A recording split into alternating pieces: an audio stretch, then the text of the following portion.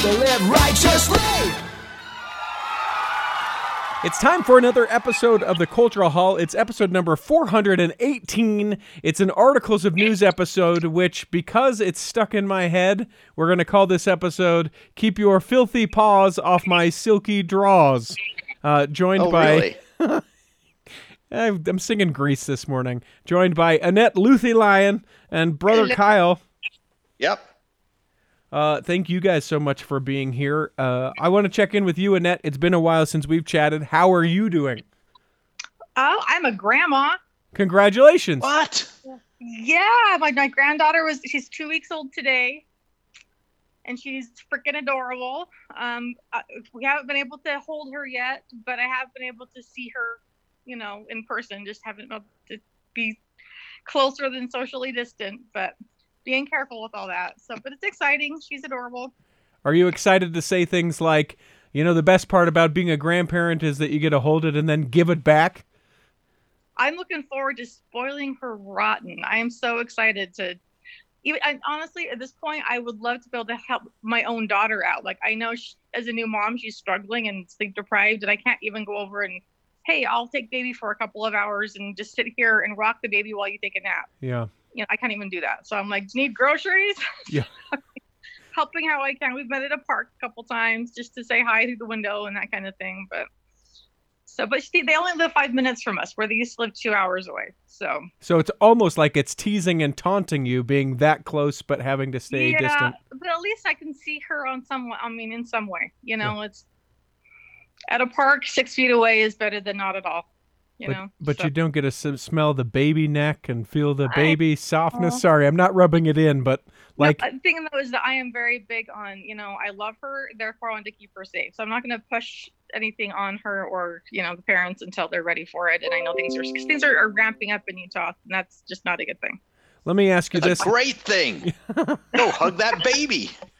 It's a brand new baby. Let's hug it. Yeah. I want to hug her. I do. She's so cute. You got to build up the antibodies in the kid. We're joking, everyone. Calm down. Yes, yeah. With the corona antibodies, single baby. The other fun thing that we discovered, one of my other daughters is dating a gentleman now. They actually met before the lockdown happened. And we discovered that he did some child acting.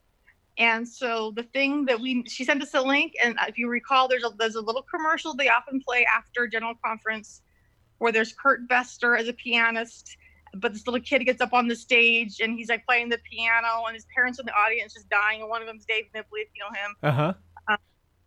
The little boy is now her boyfriend. He's all grown up now. Aww. Yeah, so they sent us this link, and I'm like, look, it's little him when he's like 6 years old. I'm like, oh my gosh, that's adorable. So if anyone sees that little ad next time after general conference, my daughter's dating that little boy now. You could be a future son-in-law, huh? Should we push her into that real quick? Possibly. I don't know. We'll have to see. They've been dating for 3 or 4 months now, so. So basically married. By the next time. She actually laughs at that. She knows someone who, met someone and got engaged 3 months later, and she's like, "That's just crazy. We're just getting started." I'm like, "Good girl." Yeah. Working at the BYU like I do, there is someone that I know who they have met during quarantine, and they're getting married next month. Oh man. Sheesh. And you know what? Okay. All right. I'm not one to judge. I don't know. Yeah, I don't know. Maybe. Yeah, I'm just taking her time. Back in the day when she knew that I knew my husband 10 months before we got married. Mm-hmm. And BYU land, that's like eternal. Sure. But she used to go, "Mom, how in the world? That's so quick." And she's still of that mentality. So good girl. She's taking good. her time. Let me ask you this. How many kids do you still have at home? Well, technically one. My youngest is 17. She'll be a senior this fall. But my oldest is home just for the quarantine time. So it was that or be alone in his apartment by UVU, and it just was miserable. So he's just here. I'm going to give you a suggestion based on that, and I feel like it's going to, I don't want to fix your life, but as a man, that's what my role is, as a fixer, right? Of course. So here's what you do. You go to your COVID testing site. You test negative for COVID, and then you say goodbye to your kid and your husband, and you quarantine with your grandbaby, and then you get all the grandbaby, but then the catch is you can't come back home. Then I can't come home. Oh my gosh, that's kind of brilliant though. And you know, my daughter 17, she can drive. Yeah. So she can cook. Yeah. She does her own laundry. I mean, to be fair, she told me she does not need you. So She does. The way she needs me lately is she'll walk in the door and then be like, "Mom," and she has to talk my ear off for like 2 hours. Yep. It's like I just knew that when school was over, block out about an hour and a half for her to come and just talk my ear off, because that's what she needed as a teenager, and then she would go off and do her thing. So it's a little different now with quarantine, but that's I'm what she does. I'm just saying. I think that's a viable option. And your husband, he also let me know he could use a break. He can be he can eat over the sink for a while. He doesn't need dishes. He doesn't need any of the stuff. Actually, in the last couple of years, he's been the one doing dinner dishes and stuff. So party on. I'm all about that. Strongly consider my suggestion. I don't want to fix your life, and I'm not going to push you, but just think about it, Brother Kyle. I have to ponder that. That's a kind of a genius idea. What's up with you, Brother Kyle?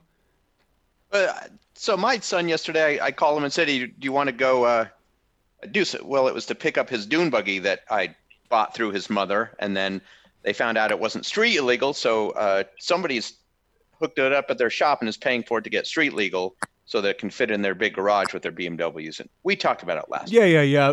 But I'm putting more money into their dune buggy. So I called him and I said, "Do you want to go pick it up? It's ready at my shop."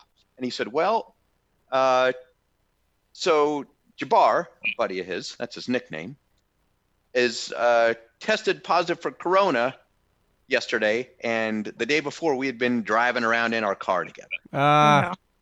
So he got tested yesterday, so he's quarantining himself in the basement at his mom's house. And so hopefully we'll find out soon if he's got the Rona." So thanks a lot, Corona, keeping grandmothers from their grandbabies and fathers from their sons. Well, you'd think, "Oh gosh, aren't you worried? What if he gets it, this deadly disease?" Nope, not worried. He's 18, he's healthy. It's going to happen. Just like with his friend, nothing's going to happen. He's going to be totally fine. All right, maybe, Brother Kyle, but here's the deal.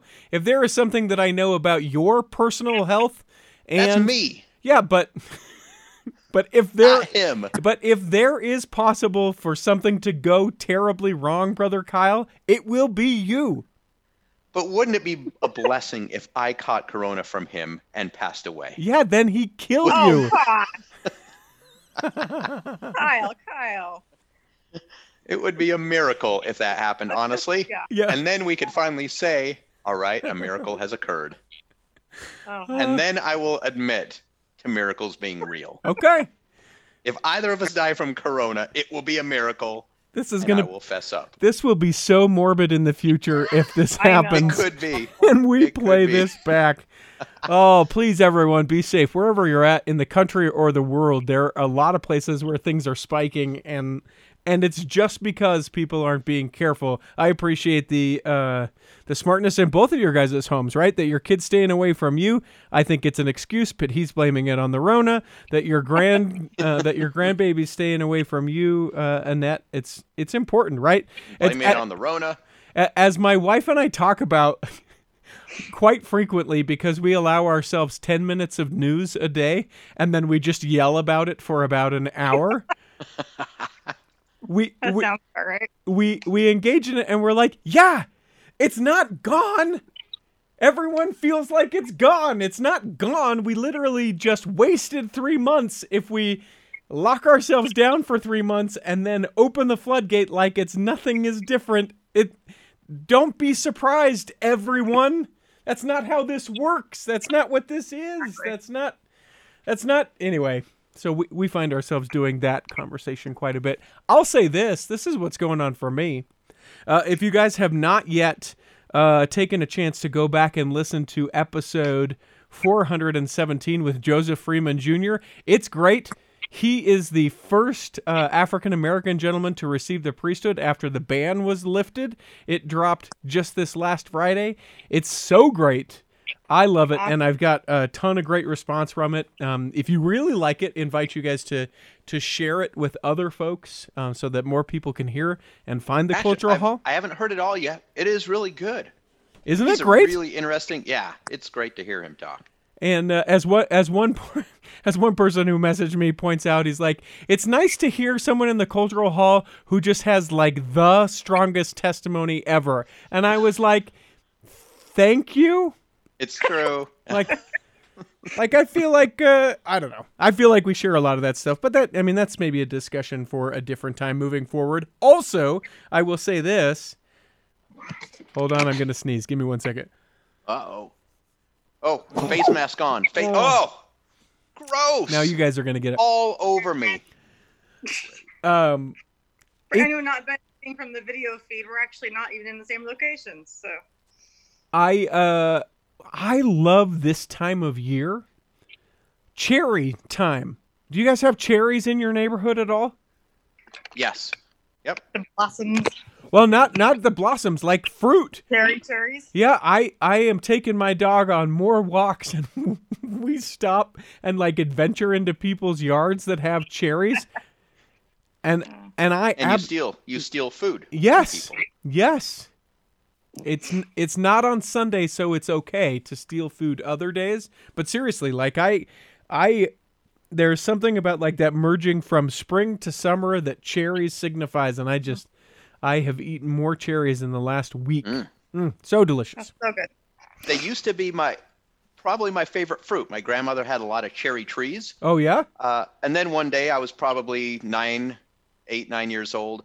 I sat in the tree and I ate and I ate and I ate loads of cherries. And then when I got home, I remember even though this was many years ago, I remember those cherries coming out both ends like a fire hose. And now I can't eat cherries anymore. Oh, that's sad. No, after that incident, because it was like a fire hose of cherry syrup from my mouth. Sure, and not from your mouth. Got it, Kyle. We got it. We got it.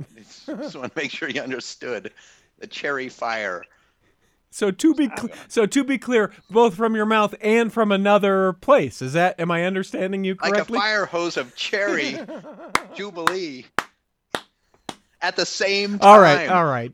I could only put one area over the toilet at a time. All right, brother Kyle. We get it. Cherries. A cherry. Now I can't eat cherries anymore. I think you should go. Here's what I actually have. Here, I don't know. I have no scientific proof on this one, but the day before my oldest daughter, the one who's now a mom, before she was born, I actually ate like a whole massive bag of cherries. And they say that castor oil and other things like that can induce labor. And I went to labor that night. So I like to think maybe cherries has a similar effect. Moves things around. I don't know. Boy, I think maybe a bag of cherries might have started her labor. Yeah. She had out there to the pregnant ladies. She had a baby coming from both ways, brother Kyle. Gross. All right. I got this email. I just want to share this real quick. Judith sent this to contact@theculturalhall.com, or maybe she just went to theculturalhall.com and looked for the Contact Us tab. She says, "Hello. I would like to listen to the latest podcast," and I immediately wanted to correct her, show available in podcast form, but I didn't, "on the Fathers of the Prophets. I'm having difficulty being able to listen to it. I hope that it's fixed soon. Judith Barnard in Vancouver, British Columbia." And I said, well, let me look into it. Now, here's the thing about this email and other emails. If ever you try and engage in something with the Cultural Hall and you're not able to do it for some reason, please notify us. Even if you think we're maybe aware of it, or, maybe it's just you. I would rather know that it's just you than have a problem persist and not be able to to fix it for other people. You can always contact us, contact@theculturalhall.com, or visit theculturalhall.com and find the Contact Us tab. We were able to resolve it, and you can check that out. Hopefully you enjoyed that in time for Father's Day. A great book, being able to hear the different stories of the fathers of the prophets, and those couple authors, very, very, very charming.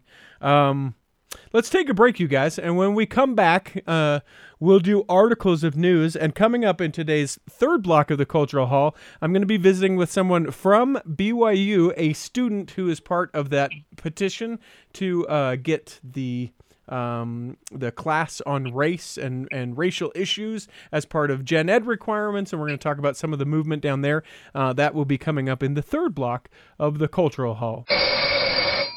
Hey, this is Dan, the laptop man from PC Laptops. I know we're going through a lot right now. Many states are quarantining people to their homes so that they have to work remotely. One of the things that's really important is to have a computer that's functioning correctly. One with a good webcam, one that's fast so you can be productive, one that has a good quality screen because you're going to be on this all day remotely.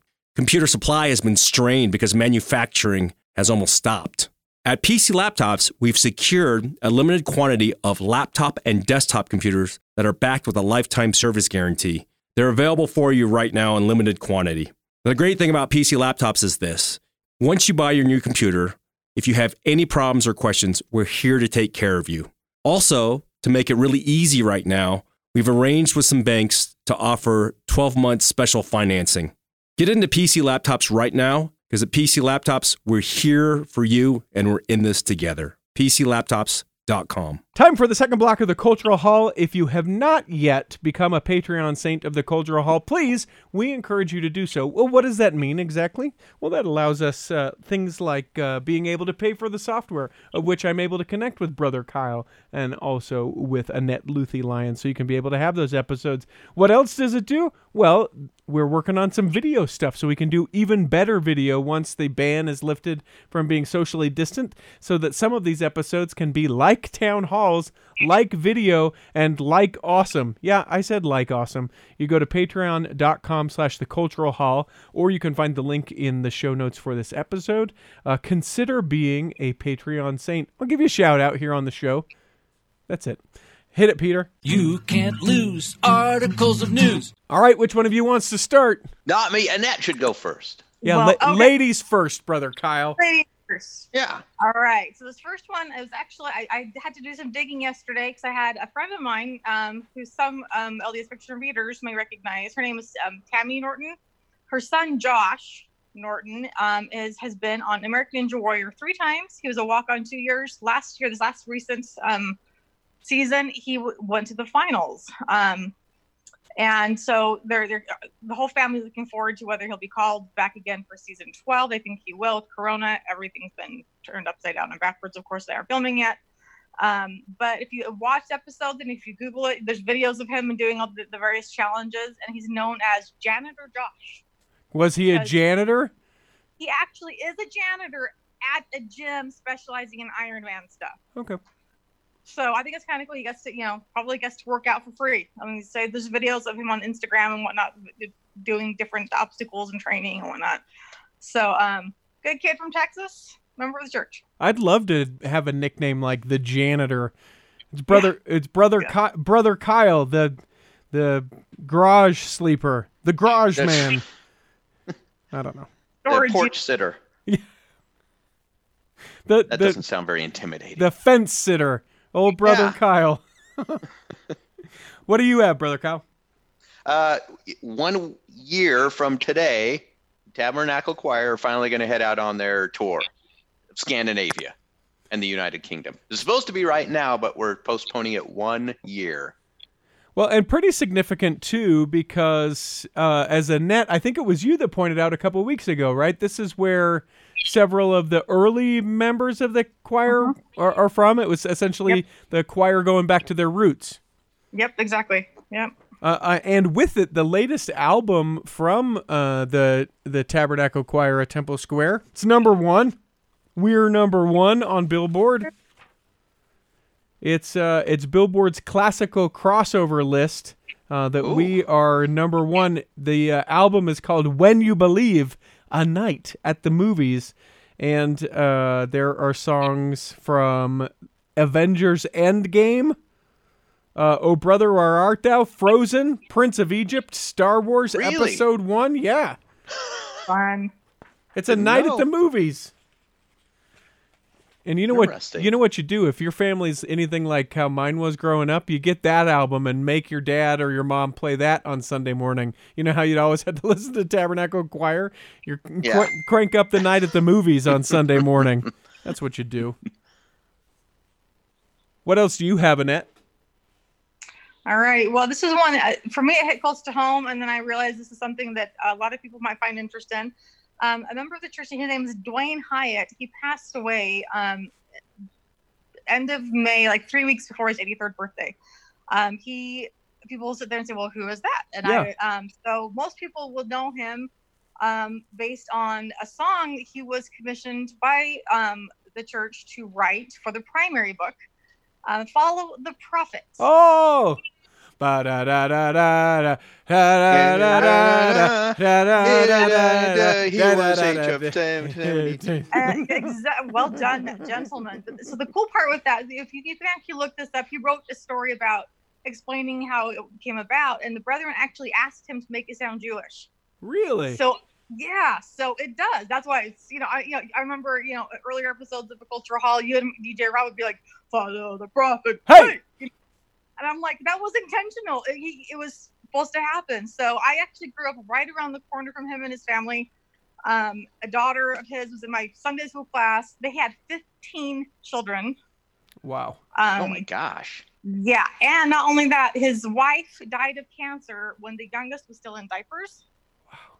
And within a year, an amazing angelic woman stepped in and married him and then raised the rest of the family. It's oh my gosh. a remarkable family. But so Dwayne Hyatt, he has a big musical background. He actually served a mission in Tonga, which I think is hilarious because he was probably like 6'6". He's a very tall, skinny dude and very white. So he probably had to stand out in Tonga. And he was in a popular singing group called the 3Ds. There was Dick, Dennis, and Dwayne. And they toured for 16 years, including with the USO to Asia. That's cool. Way cool stuff. Yeah, he used to write for the spoken music and the spoken word. He used to, he's worked for BYU's, division of Director of Communications, the division of the continuing education. Anyway, he's been a writer. He used to perform as Abraham Lincoln for EFY events and that kind of thing. He and his family are just remarkable human beings. So every time you hear Follow the Prophet, you can think of Dwayne Hyatt. You know what's strange, and they didn't find this until after he passed. He had been writing a verse for President Nelson. Did you know this? That wouldn't surprise me at all. Yeah. And as it happens, I happen to have it right here. You Yeah. Nelson was a prophet, hates the name Mormon. He took down Moroni's, won't put him up again. That's all I've got from his verse of Follow the Prophet. I appreciate, and I wish that everyone, not just the Patreon saints, could see the video of Articles of News, because if you could see Annette's face where she's like, wait, really? You have this last verse? And then as soon as I started singing, she went, okay, all right. You led me straight down that one. I was like, I wouldn't be surprised, but... This was sort of interesting to me. This was an article. You can find, by the way, all of these articles linked at theculturalhall.com in association with this episode. We do notes and timestamps. If you guys haven't checked that out, you can go right to a particular story that you might be interested in. The First Presidency has recently approved minor adjustments to the names of historic sites of the church.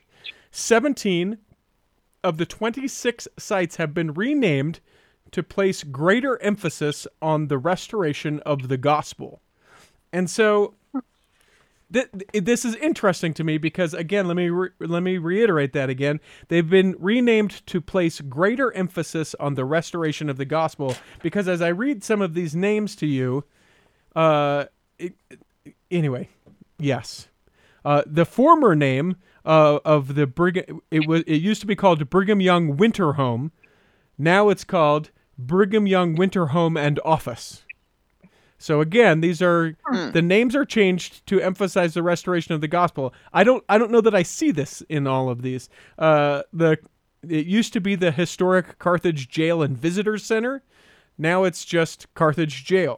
It used to be historic Cove Fort. Now it's just called Cove Fort. It used to be called Book of Mormon Historic Publication Site. Now it's Grandin Building, the Book of Mormon Publication Site. It used to be called the Home of Jacob Hamblin. Now it's called the Hamblin Home. And so there are a lot of these. It's just minor tweaks. Interesting. And I get where they remove historic from a lot of it. But other than that, like I was like, the greater emphasis on the restoration of the gospel, if there's something that I'm missing, could very well be, I may try and get Jacob Olmsted, who is the curator of historic sites for the church, to talk about maybe a little bit why some of these things are. It's interesting to note where we are going away from Mormon in so many of the things. The Mormon Battalion Center at San Diego is still called as such. The Mormon Trail Center at Winter Quarters is still called as such. Martins Cove Mormon Trail Site, Sixth Crossing Mormon Trail Site, Rock Creek Hollow Mormon Trail Site, all, of course, contain the word Mormon as part of it. And then the following, if you were wondering, did not change. Beehive House, Far West Temple Site, Hill Cumorah, Historic Kirtland, Historic Nauvoo, Independence Visitor Center, the Canesville Tabernacle, which I don't know what that is. Do you guys know what that is? No. Canesville? I feel like I used to know. I'm sure it's one of the tabernacles. Priesthood Restoration Site and St. George Tabernacle are all keeping their same name, but I have no idea what Canesville is. I swear I saw it on a map a couple summers ago when we did a church history family trip, and I swear I saw it. I just not remembering what it was. And people are probably shouting at their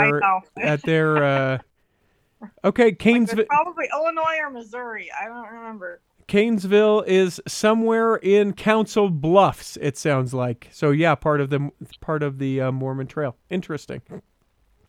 What else do you have, Brother Kyle?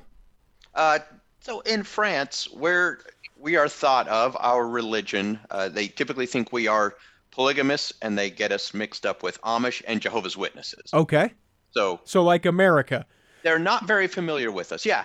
But there has been a slight increase in convert baptisms in France. French bread, French fries are from there. Yes. And it's a difficult area. It's like Italy to make conversions. Everybody is Roman Catholic or atheist, and neither of them want anything to do with LDS people. And there is a fellow by the name of Matt Martinich, who is who does statistics, and he says that the outlook for future Latter-day Saint growth in France is mediocre. Huh. It's mediocre, which is better than poor. Okay. I guess.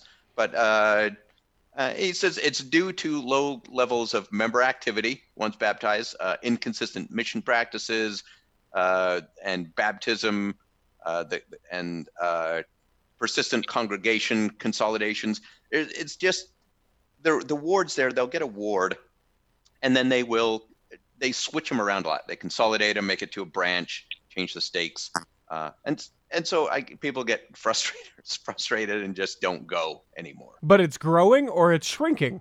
It is growing. Okay.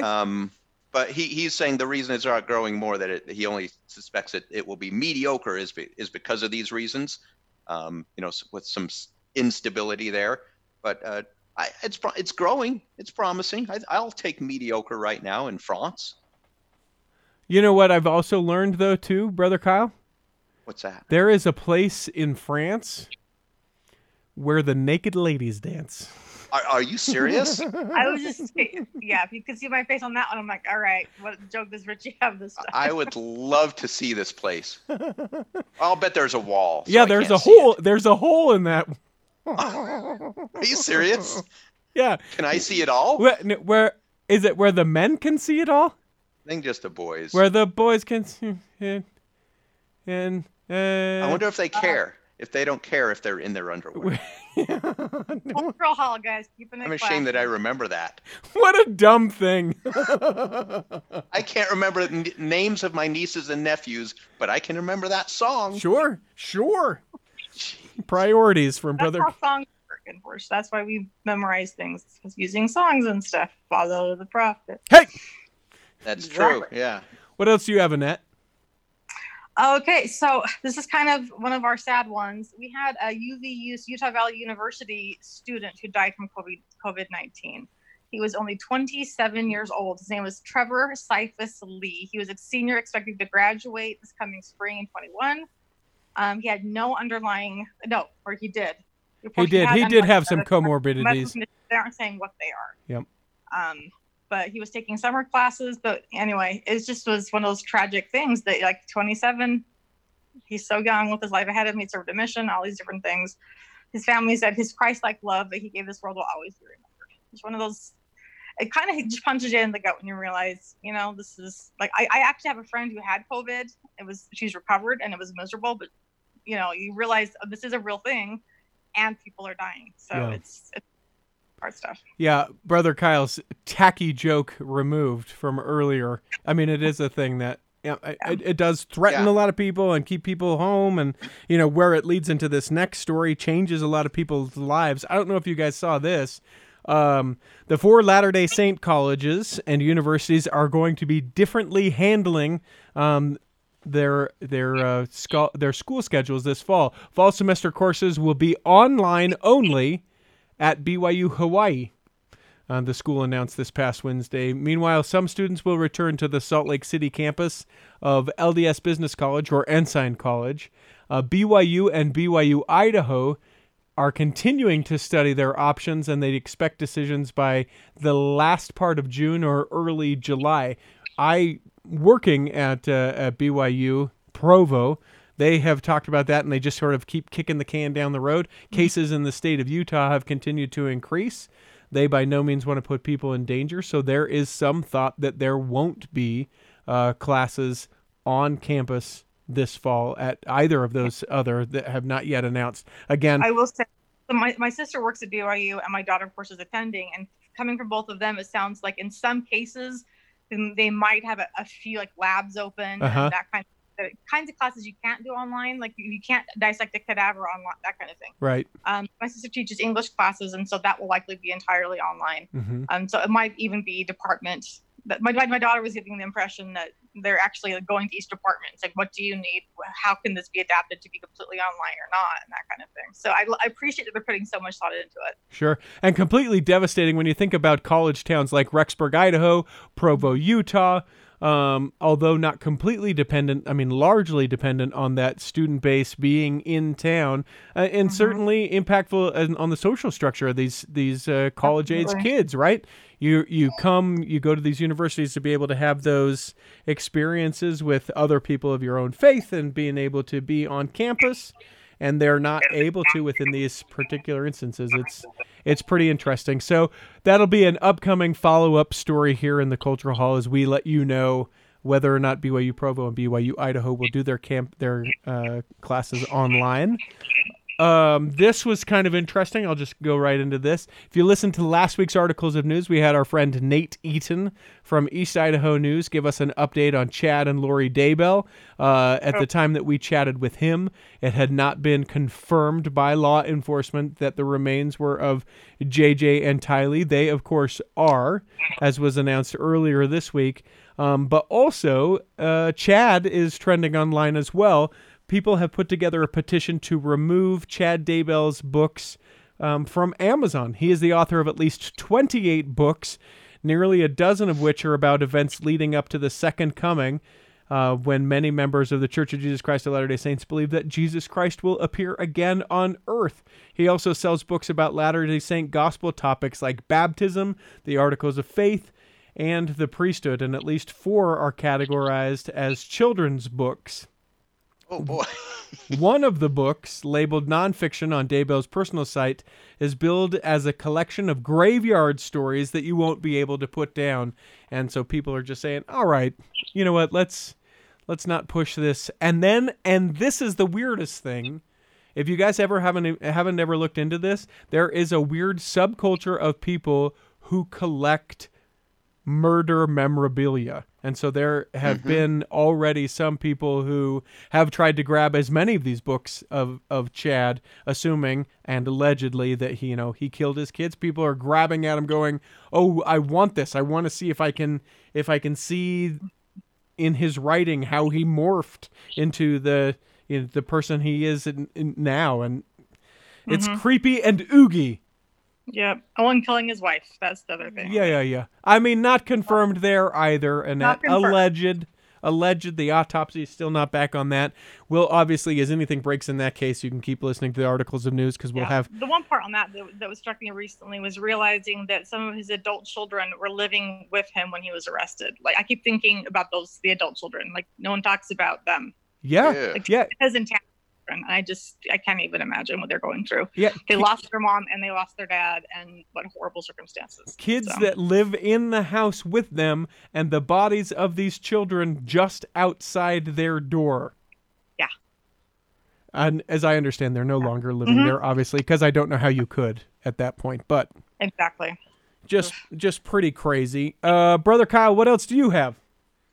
This is kind of similar to the last thing I talked about, but I want to lighten things up a little bit. So activity among Latter-day Saints in the United States is going up. Yay! Well, here's why.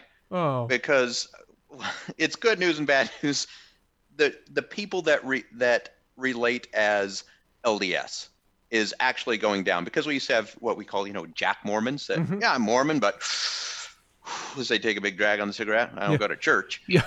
Now those people are not saying, they're saying they're not LDS. Okay. And so it looks like activity, the percentage of LDS people is increasing, but really it's just the people that are affiliating with the church is going down, actually. Okay, so it ups our statistics because it's less people overall, making it more people that would be active. That makes sense to me. Yes. Yep. So trying to put a spin on it, more people are being active. There we go. But really not.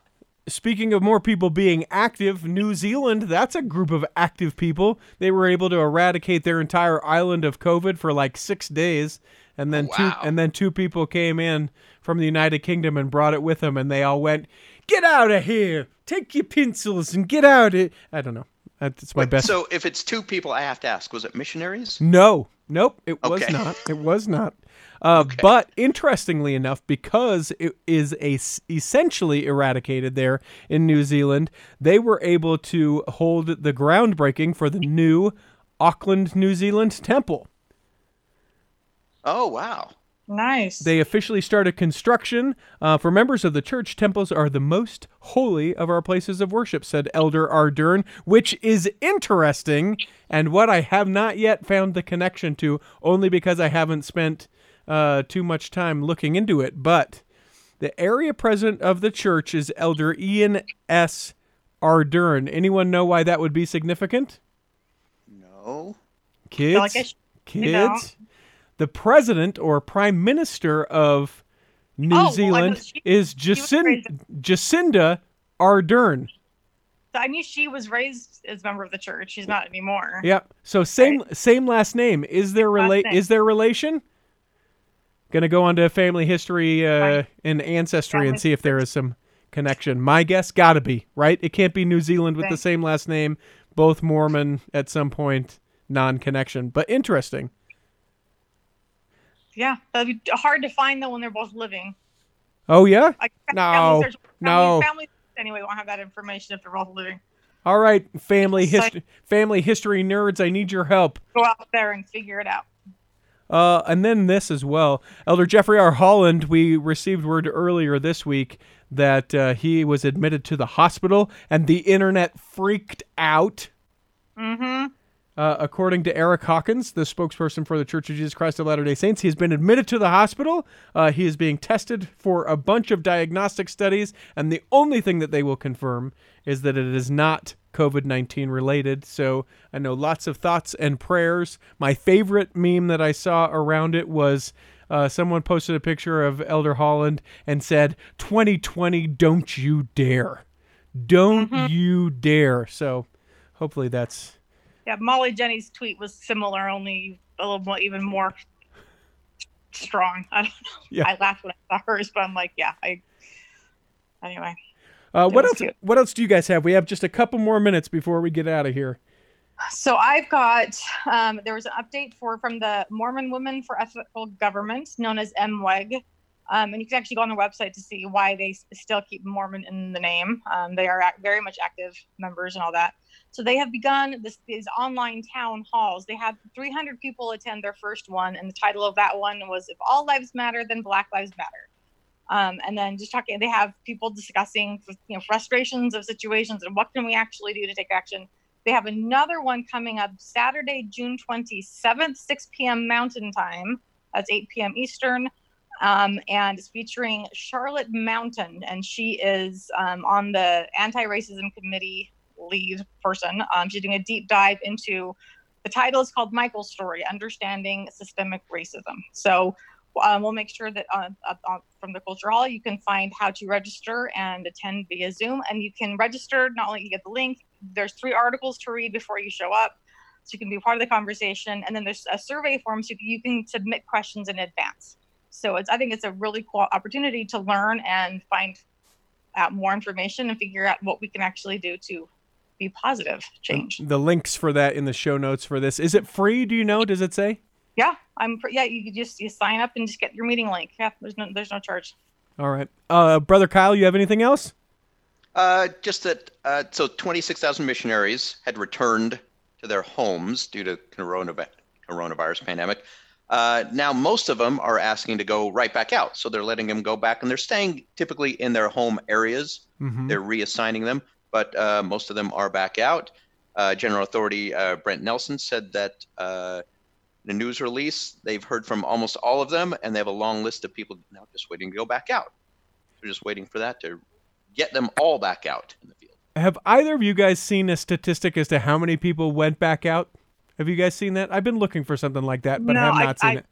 There was a girl in our ward who went to Brazil right before the lockdown and was brought home pretty quick, and she just went back out again to Arizona, I think.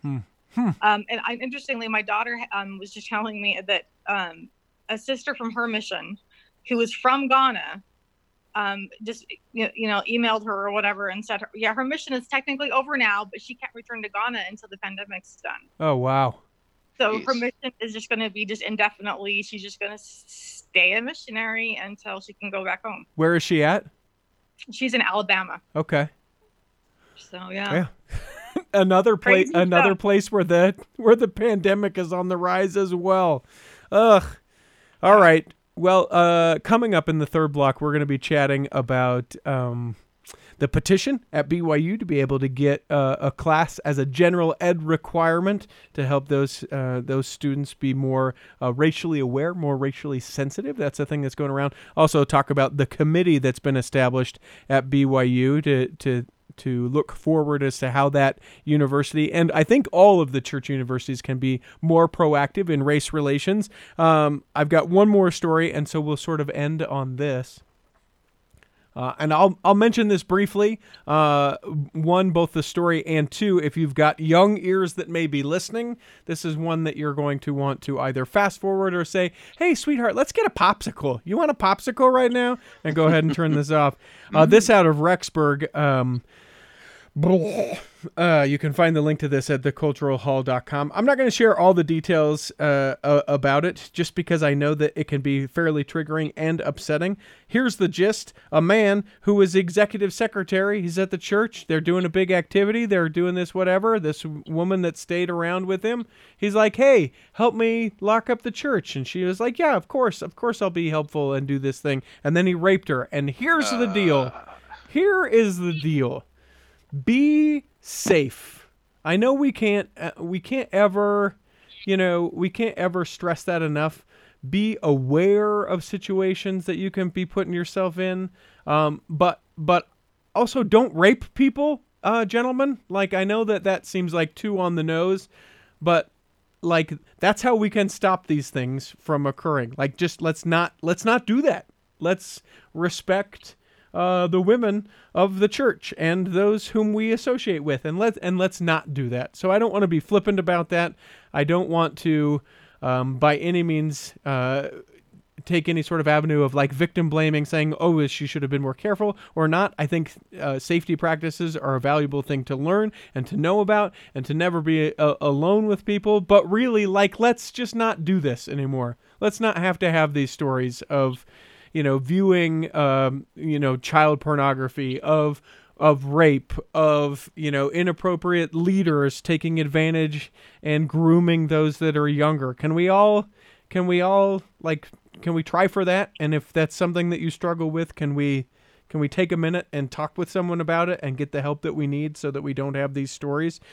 He is going to be sentenced to up to 20 years in prison for his felony charge, and it's gross. It's in a church, for crying out loud. I don't get it. Well put. I guess. Just mad. I saw that and then I shared it and people are like, yeah, are you surprised? And I'm like, yes. Can we not do these things? Brother Kyle, Annette, thank you guys for joining me. Thank you. Good to see you both. I wanted to take a quick second and check in with the wilds down just outside of the town in Texas. It's not San Marcos necessarily, and it's not Austin, or it's not San Antonio, but they got plenty of time. They got live in the space. County. Well, and you have plenty of kids, which is why we have you guys come on and talk to us about the offerings from Living Scriptures. You can find a link for how you can get an entire free month, courtesy of the Cultural Hall, in the show notes according to this episode. What's new that's got you excited or that the kids are liking? My son, who is 4, is currently obsessed with pirates. He loves all things pirates. It's kind of scary to something. But this week there was a new movie with Tim Curry as a pirate. It's called Pirates of the Plane. And okay. And my kid loved it. He was riveted by it. Sometimes live action stuff with the 4-year-old doesn't go over quite as well, but Tim Curry as a pirate of the plane, like planes like the fields of wheat. Like the pioneers traveled the plains, like Pirates of the Plains. Right, Pirates of the Plane. Yep.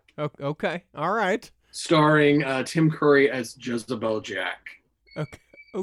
So that was Is it just another retelling of Treasure Island, but this time it's on the plains?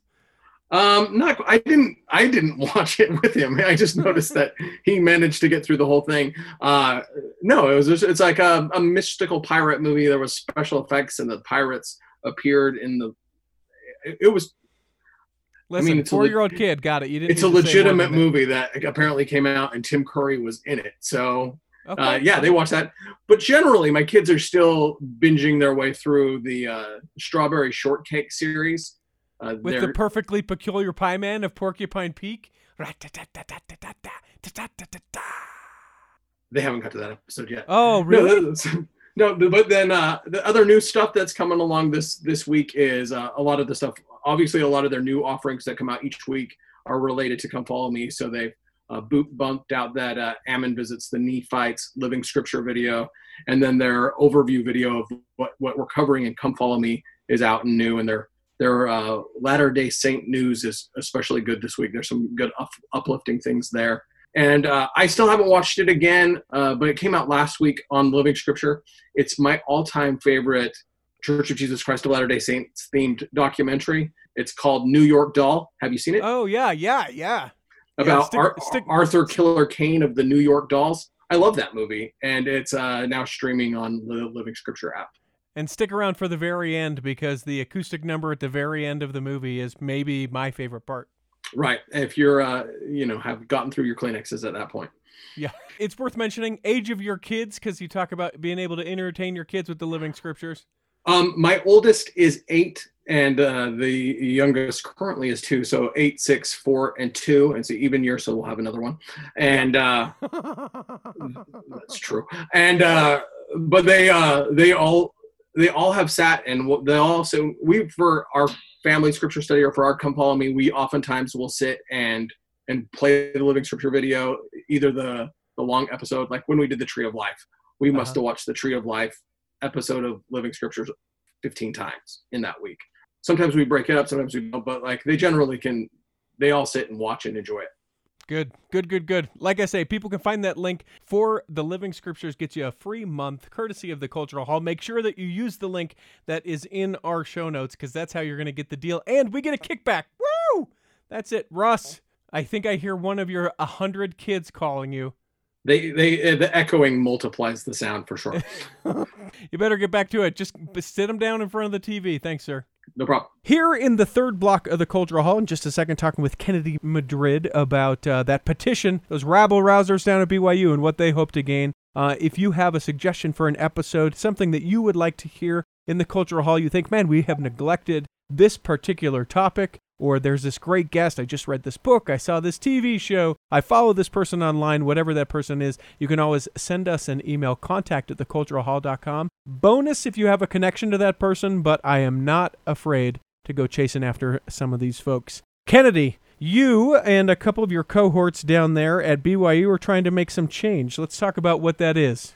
Yes, so we are hoping that BYU would consider doing a requirement that requires students to take classes in race and ethnicity. Okay, so give me an idea of what you're hoping that looks like, and then, as my wife and I sort of discussed last night, are you just adding another general ed requirement to those undergrad students who already feel burdened by general eds? Yeah, so we're hoping that the requirement has around 15 to 20 classes that cover different aspects of race and ethnicity. So there was a professor at BYU who did extensive research on this, and he recommended 15 to 20 classes, and we looked at them and we thought they were great. And some of them include sociology, race and ethnicity, women's studies. I think it was also race and ethnicity in politics, and even introduction to jazz. So kind of just everything that a student might want to learn more about that pertains to race and ethnicity. And we are kind of hoping that it goes under the individual and society requirement that is already established at BYU. So there is a requirement for global and cultural awareness, and we kind of just want to tack on an extra thing for that. So an opportunity to give a variety of different choices for kids to be able to do. I should say students, not kids, but students at BYU to be able to take one of many. The petition is growing like crazy. Yeah, I'm still really shocked at how much love and support the petition has gotten. When I first created it, I was thinking like, this is not even going to go anywhere. It's probably only get like 100 signatures and that's about it. And then it'll just be forgotten and life moves on. But when it started reaching like 10,000 signatures, I was like, oh, okay, people actually want this. So let me ask you this. You mentioned that you started it. I know that there's you and a couple other cohorts. Is it you that actually started it? And then if it was, why? Why do you feel like this is so necessary? Yeah, so I originally had the idea to do it, and it kind of just stemmed from my personal experiences and experiences that I've heard from my friends and just people around campus. The biggest questions I always get when I go to BYU, it happens like once or twice every semester, people ask where I'm really from. And I always like look confused and I'm like, I'm from California. And they're like, no, but where are you really from? I'm like, California. Yeah. So it's Southern California? California? Like, do you want me to get specific? I'll tell you the city, but just like little stuff like that, or wondering if, I am a citizen of the United States. There's been some of my friends who've gotten racial slurs directed towards them. So with everything that's happening with Black Lives Matter movement and just all the protests that have been happening, I kind of was just like, you know what, this seems like a perfect time to just try and make a change at BYU. So pause real quick. I want to make sure that we just sort of focus on one thing that you said. People ask you where you are really from, and are you a legal immigrant or a legal resident of the United States? Yeah, they ask if I'm really from the United States or if I am from the United States. So kind of hinting like I'm not from the United States, yeah. which is it's horrible. A shocker. It's horrible. Yeah. Yeah, and it's sad because, I anticipate that question almost every semester. I've almost gotten through one semester without getting asked a question like that. And on the last day of one of my classes, someone asked me that, and I was like, dang it, so close. I thought we were getting better. It's worth noting, maybe for the national conversation, you have sort of dark complexion and dark eyes, but I don't know that anyone would, I don't think it and go, oh, but Kennedy, where are you really from? Yeah, and I know I'm on the lighter complexion. So to get questions like that, and I'm light, I'm not hiding it. I'm a lighter skin toned Latina student, but imagine other students who may have a darker, skin complexion than I do. Like, what do they get asked? Because if I'm getting asked these and I'm on the lighter side, imagine my fellow students getting asked worse questions or, more racial slurs directed towards them. Does it ever make you just stop and think, this is 2020 for crying out loud? Are we not better than this? Yeah, it's just crazy that this is still the mindset. Like now, like I was explaining to my husband, like, why is this still happening? Like, we're not in the 50s anymore. We're not, this shouldn't be our mindset anymore. It's 2020. Things have started to progress. Why are we still thinking like this? Or why are these questions still being asked? Like, it's very interesting how, you think we progressed so much, but in reality, it's like we're still in that mindset. Let me ask you this, where you are a California transplant to be attending BYU. Did you ever get stuff like that in California? No, I haven't. I grew up in a city where it was pretty diverse. So a lot of my friends from high school are Latina, Latino, African American, Indian. So I've gotten a lot, I've been around different students, and I think that just never really was a question that people asked. But when I started going to BYU Idaho and BYU Provo, that was like the one question that I was being asked. And I was like, oh, I've never been asked that before. It puts you in a different situation because for a lot of people, and I'm guilty of this. I mean, anyone who's listened to the Cultural Hall for a while, I did not have much diversity before I went and was able to serve a mission. And then I was like, oh, there is a whole other different world that I have no idea about. I think that's why the significance of this class seems so very vital. So many of these people, as much as we don't like to admit it, like our church and cultural experience is very homogenous. We don't allow ourselves the opportunity, whether because the membership of the particular ward or branches or because of where and how we congregate, to have those experiences with other types of folks. And so for me, like, it's just the need for a class like this just seems like a no-brainer. Yeah, and like my husband stated when we interviewed with Fox 13, like, this isn't anything to like punish anyone. Like, we're not pointing out like, oh, BYU's racist, because we recognize like some students just don't even know that what they're saying is racist. Maybe the question of, oh, where are you really from sounds normal to them, but for us it's like, oh, that's very like, that's rude. Like, why would you ask me that? Right. So it's like, we're not saying like, oh, everyone's racist and you guys need to be punished. It's just like, you know what, we all just need to be educated on this and just know like maybe those questions aren't supposed to be asked, and here's like a better way to converse with someone of a different race or background than you. It's so interesting because as you point out, yeah, I don't think that those people that would say something like, oh, yeah, where are you really from? I don't think that they're like, I'm going to get her, I'm going to show her, and I'm going to be so mean, but they're just ignorant to like the unspoken repercussions of what they're saying. And that's a thing that they could learn in a class like this. Exactly, yeah.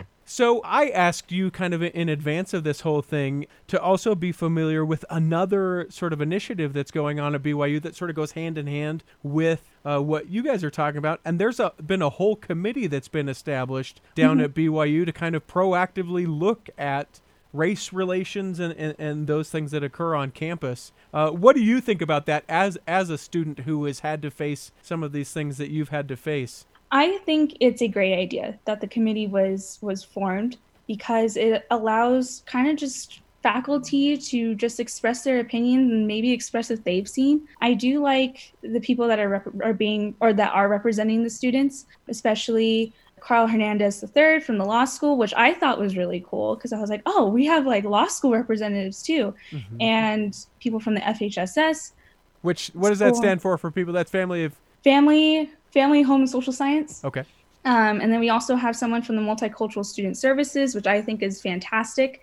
So I really like the committee that's being formed, and the committee that, is hopefully going to just express their opinions and what BYU needs to do. it's such a vital conversation. It was interesting since I work at BYU as well. You probably don't know that, but I was in a meeting sort of a whole department, and they announced that they were doing this committee, and it made me stop. And I was like, hey, slow clap, BYU. Like, I was surprised that they were taking so seriously. I hope that doesn't sound, judgy as far as BYU goes, but I was like, yeah, this is really great and so necessary. Oh yeah, definitely. When I even saw it, I was like, oh, they're actually going to be doing something, like that's awesome. And I know there's been a lot of criticism on like, oh, why now? Like because of social pressure, or oh, why isn't all races being, represented at the committee? I know some people pointed out like there's not a lot of women on the committee. There's nobody of Asian descent on the committee, and Native Americans are left out, and all of this. So it's like, there's always going to be criticism with it, but I honestly think it's still a good step in the right direction. Like, they're trying. BYU's trying, and I feel like that's very appreciated. Yeah, such a valuable thing to see it, right? Like you would hope that there would be every group represented, male, female, everything. But whenever I see some of that pushback, I'm always prone to be one that thinks, well, what do you want them to not then do anything? Because like I just am like, give them the opportunity to try, and maybe as they get into it they'll go, oh, we are missing some representation here, let us allow the opportunity. Similarly, like I thought it was interesting within the committee where they're talking about the university that's full of students, that there were no students on the committee. Like, put Kennedy on the committee, for crying out loud. Yeah, when I read that, I was like, okay, that's cool. And I was kind of like, how do I sign up? Yeah. You mentioned a couple times within this, your husband. Is it something that he has experienced with being married to you? How has his experience at BYU been? So for the most part, I think he's been okay. He hasn't really expressed anything that's happened to him directly, but he kind of just sees it through me, because I would, I'd go and tell him like, oh my gosh, someone asked me, where I'm really from, or oh my gosh, someone's questioning if I'm even like from the United States. And he's like, and he's even shocked. He's like, what the heck? Like, you're going through this? And one of our friends, America, she also helped write the petition, and he hears like her side of the story, and he's like, what is going on? And it's sad. What to those that would maybe turn a blind eye or say, you know what, BYU doesn't have a problem, or this is so unnecessary, or my favorite classic, the I'm not racist, to those that think, well, you're just trying to burden me, this is going to make me have to take another class in the semester, and classes cost money and credits and all these things, like what would you say to those folks? So I've seen all those comments, and I kind of just sit there and just think like, this isn't gonna hurt you. Like, this isn't gonna make your college experience hopefully worse or, bad in any way. If anything, it's just going to just show like BYU is trying. And yeah, it may seem like a burden to take an extra class, but I mean, there's GE classes that a lot of students don't want to take, but we still have to take them. So it's just like American heritage, right? Heritage. Isn't that the punchline joke for if there's a class that people don't want to take at BYU? Oh yeah. Yeah. I don't even know what it is. I didn't go to BYU. I just know that like if there's a punchline of a class that people don't want to take, it's that one. Oh yeah, American Heritage was fun.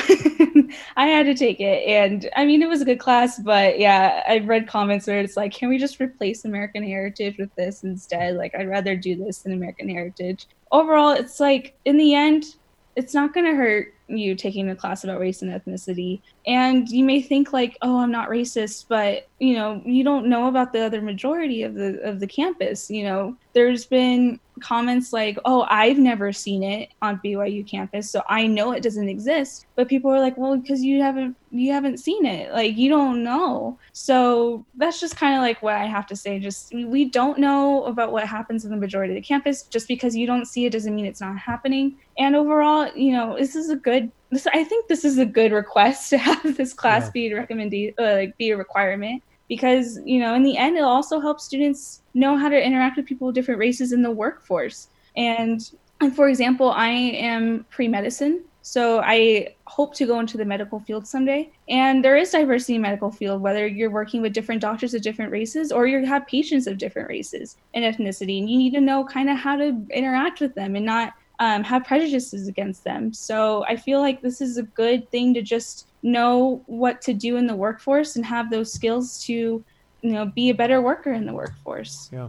I saw the mandate for the class, or the petition to make it mandatory, and I was like, yes, but also, can we make this just like worldwide? Can we make it so that, like, in order to get, like, a tax refund, maybe you have to take this class? Or, like, in order to, like, we put it as a stipulation towards something. And here's the reason why. Because I think that there are things, like, someone may say something like, but where are you really from? And not understand the impact of what something like that may actually mean.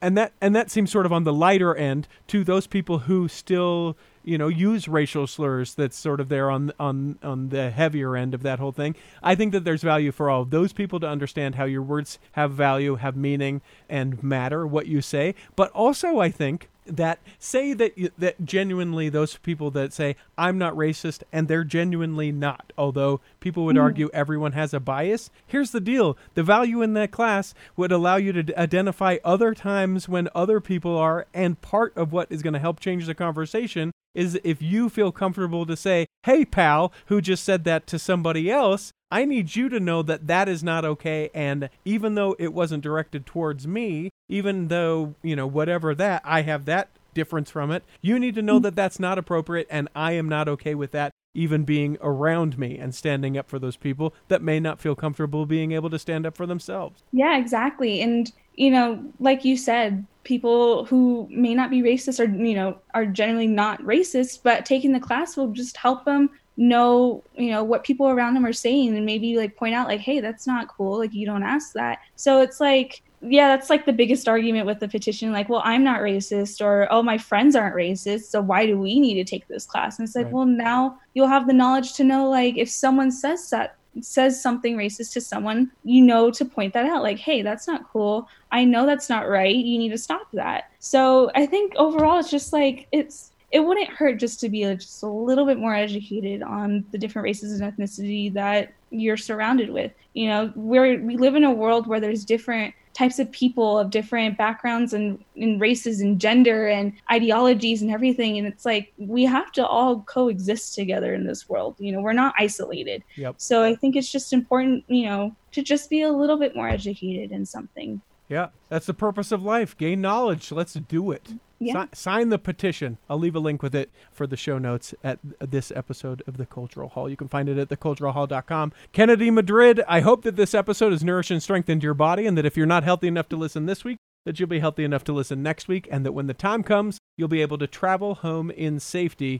In the meantime, we'll be saving a seat for you on the back row of The Cultural Hall. Save me a seat, it's sure to be neat on the back row. We really gotta go on the Cultural Hall show.